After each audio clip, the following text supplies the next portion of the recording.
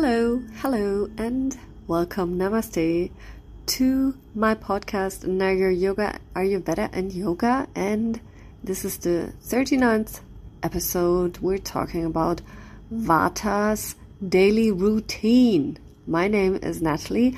Welcome. So, the circadian rhythm is so important to our health and our quality of life. Everything in nature is subject to this rhythm, which is based on sunrise and sunset, as well as the seasons. Yes, we humans often work against our rhythm, be it intentional or due to the circumstances like work, for example.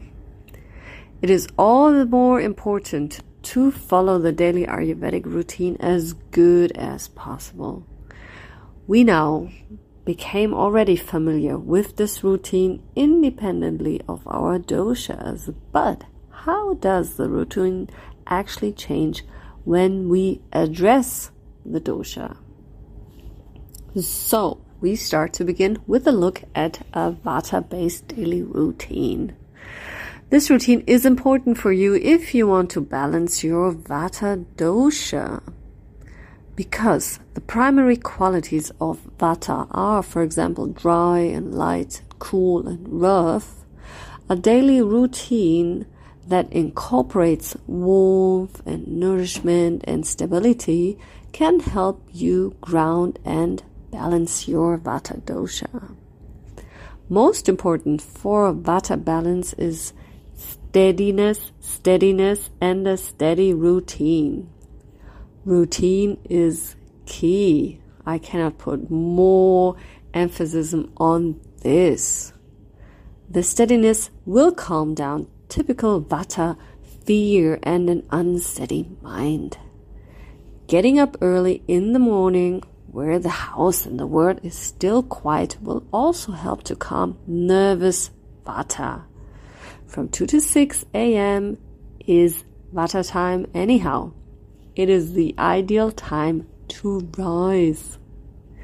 If the central purpose of a morning routine is to calm the nervous system and ground being before the day begins, then meditation, pranayama, especially Brahmari, the breath of the bees, or just sitting quietly and breathing slowly for a few minutes can have a tremendous beneficial effect.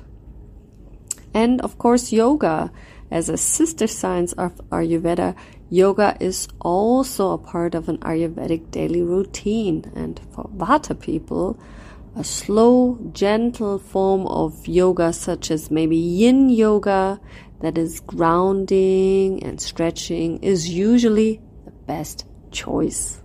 So, when you're Vata predominated, make sure that you will use good sesame or almond oil for your daily oil massage, abhyanga. And also, the ears are very close related to the Vata dosha. So, if you're massaging your ears regularly with warm oil, you can help also to calm down Vata in general. And do not forget your nose. Also a massage of the nostrils with the oil, or even maybe sniffing up the oil, will do good for you. And for your oral hygiene, use, if you can, a golden tongue scraper. And if that is not available, stainless steel is also okay.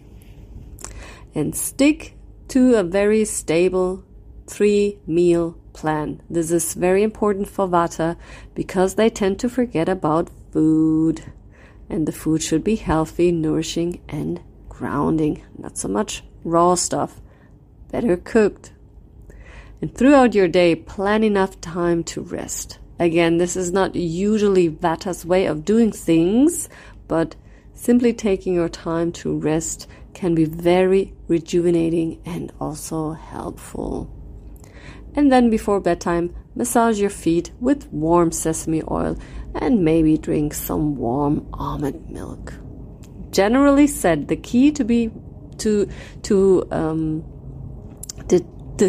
a Vata daily routine is to slow down, keep warm, and stay hydrated. So that was that. And next time we're gonna take a look at Pitta daily routine. Looking forward to it. Have a wonderful day. Till then, namaste.